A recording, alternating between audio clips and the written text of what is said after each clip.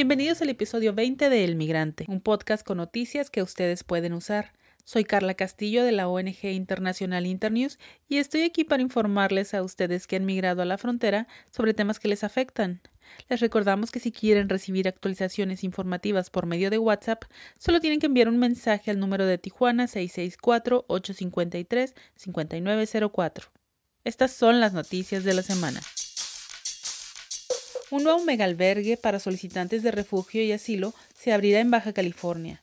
El delegado del gobierno federal en el estado dijo que el espacio alojará unas 3.500 personas. El cónsul de Honduras realizará un censo de hondureños en Tijuana y Baja California. El objetivo es saber cuántos y quiénes son para poder ofrecerles ayuda con los trámites de regularización o de regreso a su país.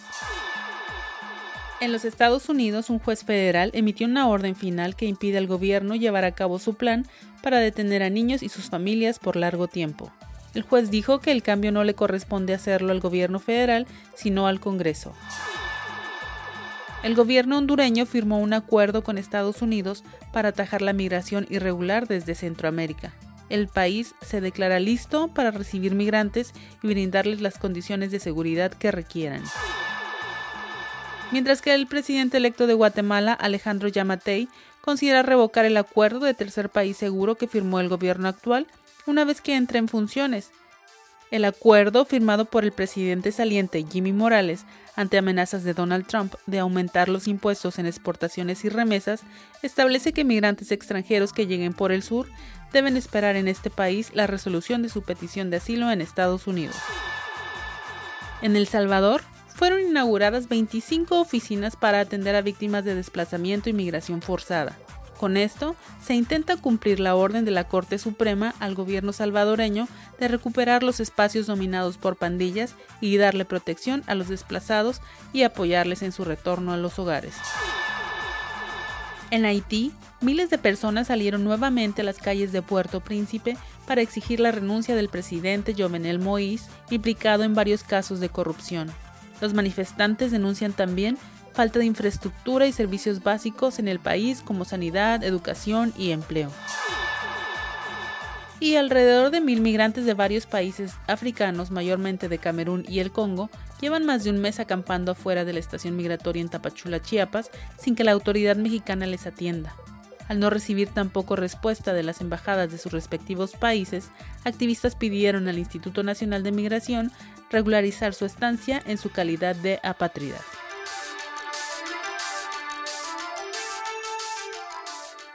Lisa Knox y Siobhan Waldron son dos abogadas de inmigración que trabajan en las organizaciones Defensa Legal de Migrantes y Centro Legal de la Raza en Oakland, California. Ellas llevaron el proceso de un grupo de jóvenes de Honduras, de los cuales todos los que han finalizado han obtenido el asilo.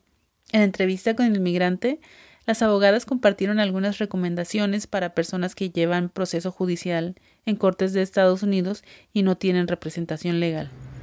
Ustedes como abogadas de migración, ¿qué recomendaciones podrían darle a estos migrantes que están esperando sus citas con el juez y no tienen abogados? O sea, no tienen idea de qué deben hacer y muchos de ellos piensan incluso en no asistir a sus citas.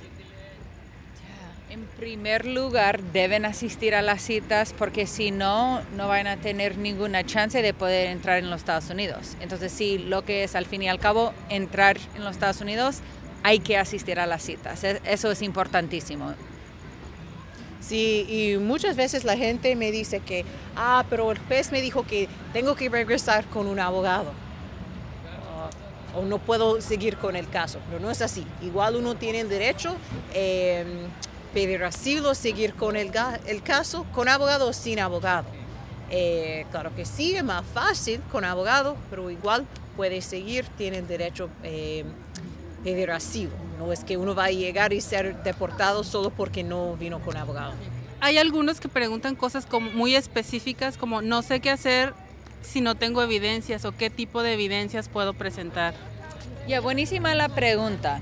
Entonces, un juez de inmigración puede otorgarle a una persona el asilo si creen que el testimonio de la persona es creíble y tienen alguna razón por la cual no tener ciertos comprobantes. Entonces, por ejemplo, si la persona dice, sí, yo fui a la policía y denuncié y no pasó nada, muchas veces las cortes, el juez, el fiscal van a querer ver o saber el por qué no está presentando ese día una copia del reporte de policía.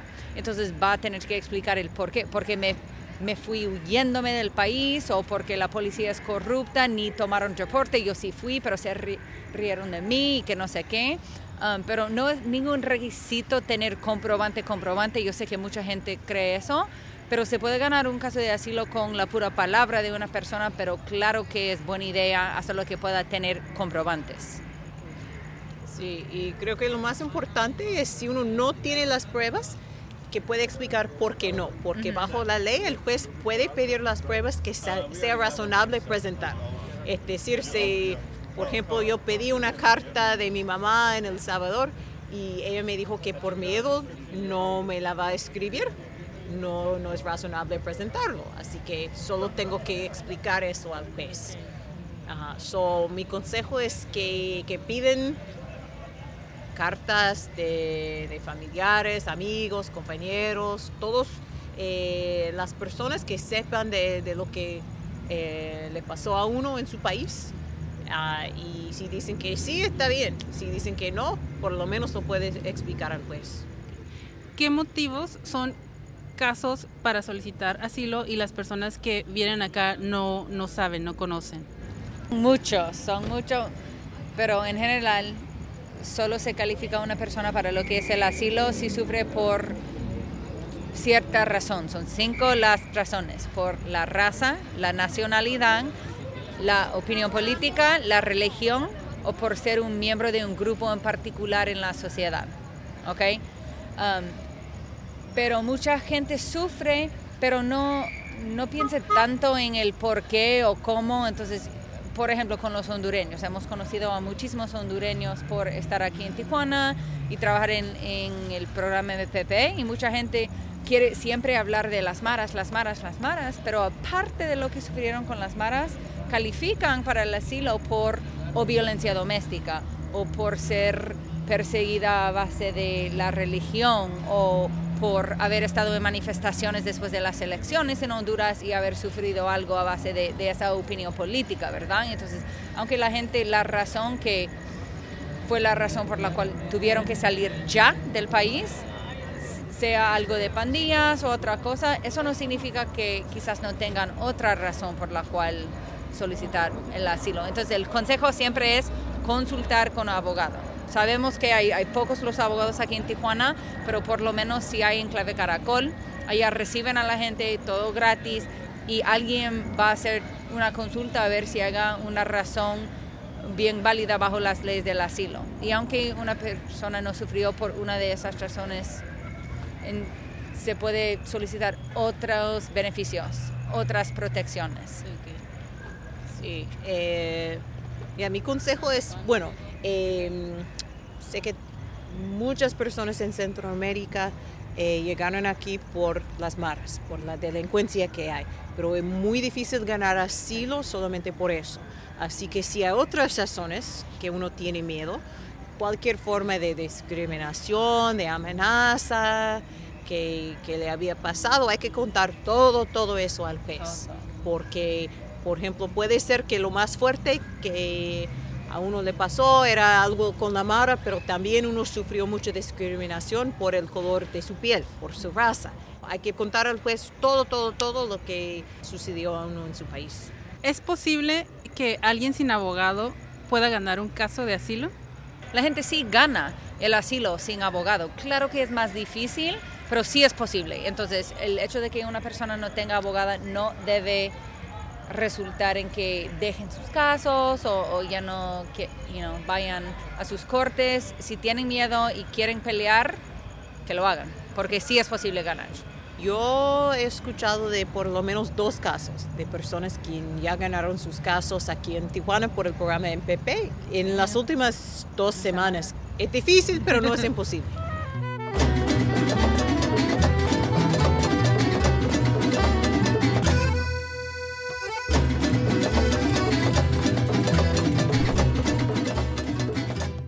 A mediados de septiembre, el migrante hondureño Douglas Oviedo recibió asilo en Estados Unidos. Oviedo ha sido una cara muy familiar en espacios migrantes alrededor de Tijuana.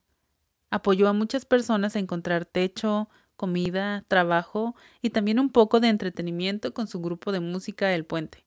Tuvimos oportunidad de platicar con Douglas desde el otro lado, en San Diego, California, sobre su experiencia en corte, sus metas ahora que está en los Estados Unidos y su mensaje para otras familias que siguen esperando asilo. Fue un proceso bien difícil, complicado, ya que los nervios a uno lo atacan. Saber muy bien de que te toca ese día tu corte final, donde se va a decidir tu asilo, tu estadía, donde no se te van a cortar las esperanzas o te las van a cortar de un solo, ¿verdad? Sentí como que ese día pues iba a definir todo. No sabía si me lo iban a dar o me iban a deportar para Honduras, pero sí realmente estaba como bien confiado y seguro de que todo lo que había sembrado un día se tenía que cosechar ese día que entré. Pero cuando ya entré a la corte fue un poco complicado, igual ver el juez, tener un fiscal del gobierno de Estados Unidos que lo que quiere es deportarte para tu país, que no te cree ni tan sola palabra, pero a la misma vez pues estar muy seguro de mis palabras, muy seguro de mi experiencia en Honduras, por qué razón tuve que oír y todo, y pues saber muy bien de que el juez me estaba escuchando muy detenidamente, que no se estaba perdiendo ningún detalle de lo que estaba diciendo y que al final pues tomó la mejor decisión, y creo que fue una decisión muy justa la que hizo, y gracias a Dios pues acá estamos ahora y esperando de que esto pueda continuar para muchos también. ¿Nos puede decir otra vez el caso particular tuyo y qué elemento de tu caso crees que te ayudó con el asilo? ¿Por qué lo recibiste y otros ya no han recibido? Creo que hubieron 3 puntos que se tocaron en corte y creo que fueron los 3 más destacados, ¿verdad? Número 1 pues fue mi caso como pastor de jóvenes, que fui en Honduras, trabajar con jóvenes dentro de las pandillas y saber de que es un trabajo muy delicado y muy riesgoso, sacar jóvenes de las pandillas o hablar con jóvenes para que no ingresen a las pandillas provoca celo en esa área y todo, y saber de que la persecución se me comenzó a dar desde el momento que miraban un cambio en los jóvenes pandilleros y la pandilla comenzó a sentir ese celo para poderme perseguir. Otro caso también que tuve que fue como mi trabajo de activista en Honduras, ya que fui un líder comunitario y me tocó más que todo pues levantar un proyecto de cámaras de seguridad en la colonia Villanueva donde yo era, y eso pues provocó la ira de las pandillas, donde me pusieron en la lista negra para que así de esa manera pues poderme matar, ya que ellos sabían muy bien que una vez instalando cámaras de seguridad en la colonia Villanueva se iban a dejar de trabajar con el impuesto de guerra, como le llamamos nosotros en Honduras, las muertes, la venta de droga y muchas cosas más. Entonces para ello yo era como el que estaba dando la cara por ese proyecto, y pues eso fue lo que realmente también provocó de que las pandillas comenzaran a ponerme en la lista negra y así de esa manera quererme eliminar por levantar un proyecto como ese, ya que estaba pidiendo seguridad para mi comunidad. Y otro caso también de que el juez lo escuchó muy bien fue mi trabajo, tanto que lo que yo hacía en Honduras también lo vine a hacer acá a Tijuana, que el juez comenzó a ver que mi trabajo que estaba haciendo en Tijuana, hacer música, hacer arte, comenzar a hacer festivales que realmente quieran como cambiar la imagen a la migración y a los migrantes centroamericanos, y no solamente eso, sino que también levantar un albergue en Tijuana. Eso le mostró al juez de saber muy bien de que era muy útil mi estadía en Tijuana y ahora en Estados Unidos, y que voy a poder brindar más, y que lo que era en Honduras también lo sigo haciendo acá. Entonces creo que eso fue lo que realmente fueron los 3 puntos específicos y básicos que el juez tomó la decisión para poderme dar el asilo. ¿Y cuánto tiempo duró el caso tuyo? Como 4 horas y media. 3 enlaces, ¿verdad? 3 tiempos que él pidió de tomarnos un break y todo, y para así de esa manera pues escuchar las preguntas del fiscal, las preguntas de mi abogado, y pues escuchar mi experiencia, mi testimonio, y ya por último fue la decisión que se tomó, que creo que fue la más amplia, pues a él dar muchos argumentos que no me podía negar el asilo. Wow. ¿Y el juez cómo fue? Siento de que el juez Rico Bartolomé es una persona muy justa, pues él quiere escuchar la verdad, él quiere escuchar la sinceridad de tu corazón. O sea, muchas veces creemos de que las mentiras pueden hacer que nuestro caso se vuelva más fuerte. No, yo creo que la sinceridad, pues, o sea, todo lo que él comienza a verte, tus actitudes, tu trabajo, a leer, ya que pues gracias a Dios, pues salí en muchos periódicos, en muchas entrevistas y medios de comunicación. Entonces como que ya tenía una cara, pues Douglas ya tenía una cara de poder decir, no, este es el hombre que tengo que otorgar el asilo o que tengo que negárselo. Entonces creo que él fue una persona muy justa al verme y creo que lo miré y ya cuando comencé a hablar se me quitaron los nervios y él también pues comenzó a platicar conmigo de una manera como de amigo a amigo. ¿Y qué crees que no entienden aquí en este país sobre Honduras, sobre la situación, sobre por gente como tú salen? Yo creo que es porque no conocen mi país. O sea, tal vez solamente lo ven por la televisión, escuchan noticias, pero en sí no conocen realmente la realidad que se está viviendo en Honduras, en Centroamérica completa, pues en El Salvador, en Nicaragua, en Guatemala, y piensan de que las cosas en nuestros países están bien, ¿verdad? Y que la gente está inmigrando porque quiere, la gente está inmigrando porque piensan de que llegar a Estados Unidos es como un lujo y la verdad es que no es así. O sea, estamos siendo obligados a salir de nuestros países para migrar y buscar un futuro mejor porque no lo tenemos en nuestros países. No hay seguridad, no hay educación, no hay salud. Estamos viendo que las cosas en Honduras, las muertes de miles de jóvenes, ya que fue mi caso de poder ver cómo mataban a jóvenes míos de la iglesia, jóvenes amigos míos y todo por la inseguridad que había, pues entonces la gente estaba buscando realmente un futuro, no solamente eso, sino que también ver la pobreza que hay en mi país, ver la miseria que hay. Y ahora que has llegado aquí, ¿cuál es la próxima meta? Sé muy bien que lo puedo hacer, es poder levantar una red de abogados que realmente representen a mi gente del otro lado. Algo que no se está haciendo. Yo sé muy bien que la asesoría legal es muy importante, pero hay muchos migrantes que tienen casos fuertes como el mío y todo, que realmente requieren de un abogado. Fíjate que esa es otra de los proyectos que tengo, que va a ser un reto, porque en Estados Unidos habemos, porque ahora me incluyo, más de 1 millón de hondureños acá. Entonces yo digo una cosa, wow, tanto hondureño que hay aquí en Estados Unidos y que no ha hecho nada. Un día ellos fueron migrantes en esa tierra de México.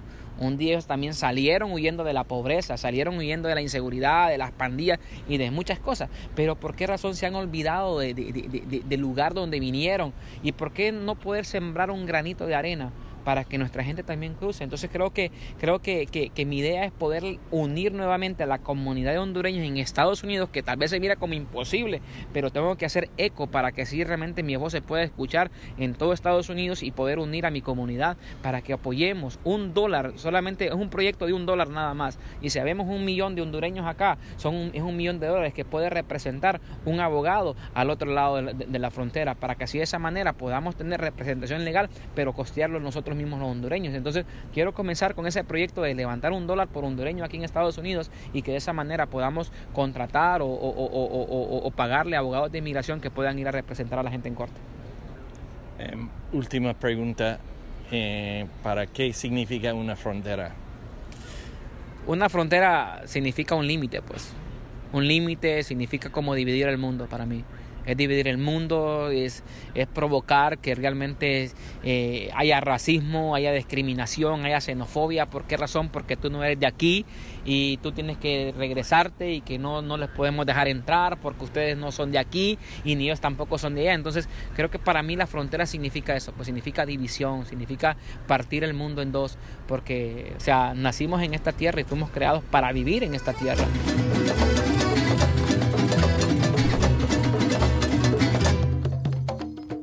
Y esto es todo por esta emisión. Ya lo sabes, mándanos tus mensajes y notas de voz al WhatsApp con número de Tijuana 664-853-5904, como esta que nos envió Alejandra. Pues fíjese que como que hubo una confusión y están haciendo eso con muchas personas ahora, o sea, es decir, póngale que la corte a nosotros nos tocaba a las 7:30, teníamos que estar en el puerto de entrada a las 4:30. Pero estábamos del lado mexicano. Así, mi esposo preguntó ahí y le dijeron a él que ahí iban a llegar al portón de entrada, a ir por nosotros. Y había mucha gente esperando del lado mexicano. Lo que no nos dijeron era que teníamos que ingresar al lado, o sea, dentro del puente, al lado donde están los americanos, ¿eh? Y cuando nosotros nos dimos cuenta ya eran como que las 6 de la mañana cuando ingresamos allá. Hola, buenas tardes. Disculpa que me ha tardado en contestarte el audio. esta semana y la semana pasada, como a partir del miércoles, se notó esa situación de que las personas tenían programada la corte. Es decir, el día de hoy tenían programada su fecha de corte, ya sea a las 7:30, a las 8 o ya sea por la tarde, 12:30, 12 o a la 1. Y la gente estaba acudiendo en la madrugada, a la hora que tienen que estar en el chaparral, que es a las 4 de la mañana. Y hay algunos que estando ahí afuera no se les llamaba para que acudieran con los oficiales de migración y pudieran presentarse a su corte. Y otras ocasiones fue también de que los oficiales no salieron, solamente se quedaron dentro, pero nunca avisaron a las personas que tenían que ingresar por el puente de la garita para ingresar con los oficiales. También pues hubo hay como mucha falta de coordinación con la cuestión del grupo Beta, porque ellos son los que estaban informando, o los del INAMI estaban informando a los de asilo que podían ya ingresar o que ya iban a pasar tantas fichas. Y no, nada de eso se estuvo respetando bien. Digo, a partir de la semana pasada, como el miércoles, y lo que va de esta. Muchas gentes que tenían cortes, sí se vio mucha problemática para que pudieran ingresar a cortes. Y no nada más eso. Hay algunos que fueron hasta San Diego, ya estando frente al juez. El juez a varios les tocó que les dijeran que su caso no había sido pasado o no había sido llevado al estrado para que el juez lo viera, y por lo cual la regresaban con otra fecha de corte. O sea, la ida fue en balde, porque al final su caso no lo vio el juez. El juez excusó: sabes que tu caso, tu expediente no lo tengo yo aquí conmigo, no lo puedo ver, entonces que te dé nueva fecha y esperemos que en la siguiente ya tenga tu caso conmigo para poderte atender. Digo, desde la semana pasada se comenzó a ver eso. Ya en esta pues ya no fueron casos aislados de 1 a 2, sino ya fueron más reiterados los casos que estuvieron sucediendo en ese sentido. Pero sí, es algo que está sucediendo ahorita también ahí. Gracias, Alejandra, por compartirnos. Y ustedes busquen nuestro boletín impreso en albergues alrededor de Tijuana. Contiene mucha información esencial, incluyendo direcciones de albergues y ofertas de empleo. Muchas gracias por escuchar El Migrante. Hasta el próximo episodio. Cuídense y que les vaya muy bien. Ahí tenemos